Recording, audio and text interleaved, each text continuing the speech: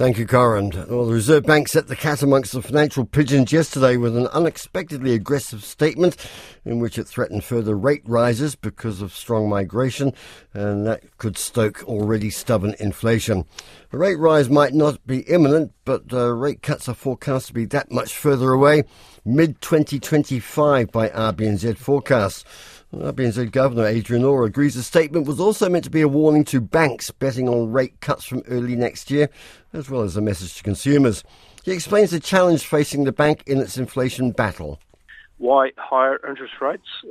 First one is that the economy has been stronger than previously anticipated.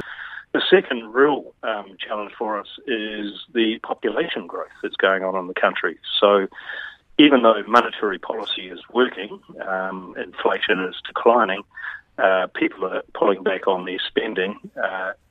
What is happening is there are more people. And so we are seeing consumption per capita decline, but total consumption is still strong given the strong population growth.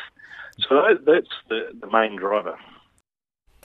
There'll be an extended interview with Adrian Orr a little later in the programme. Well, ASB Chief Economist Nick Toffley says the Reserve Bank showing greater concern about that risk of inflation and becoming more persistent.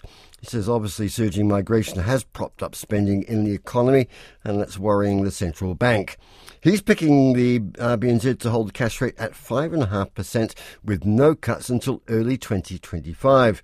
He says the Reserve Bank's message is a shot across the bows of those picking a swift start to the next easing cycle. We were a few people picking quite early rate cuts, and the market had got quite excited over the last month and started to price in anywhere between 2 or 3 sort of small rate cuts by the end of next year. So there's certainly a cautionary tale for those people that at this point the Reserve Bank is quite wary that inflation could still take a long time to come down.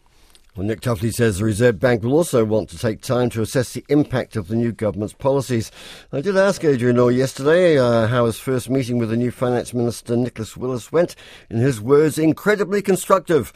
But in the light of their past testy encounters at Select Committee and her criticisms of his performance and that of the bank, I wondered whether they could put that behind them.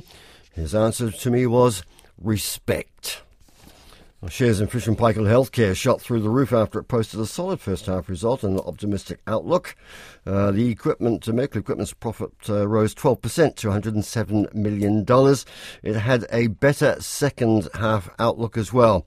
Forsyth Bar analyst Matt Montgomery says the result met expectations, but the positive outlook has been rewarded. Investors had been treating with an element of caution heading into the result that potentially Fisher & Paykel may be downgrading or having to moderate their earnings guidance, and subsequently that hasn't been the case. So as we've seen with some stocks in the market over the last few weeks, if a company can reaffirm that the growth trajectory remains robust, the market has been willing to reward that. Not much time for a market report. Just say Wall Street is modestly higher, and we'll bring you a full report at 8:30.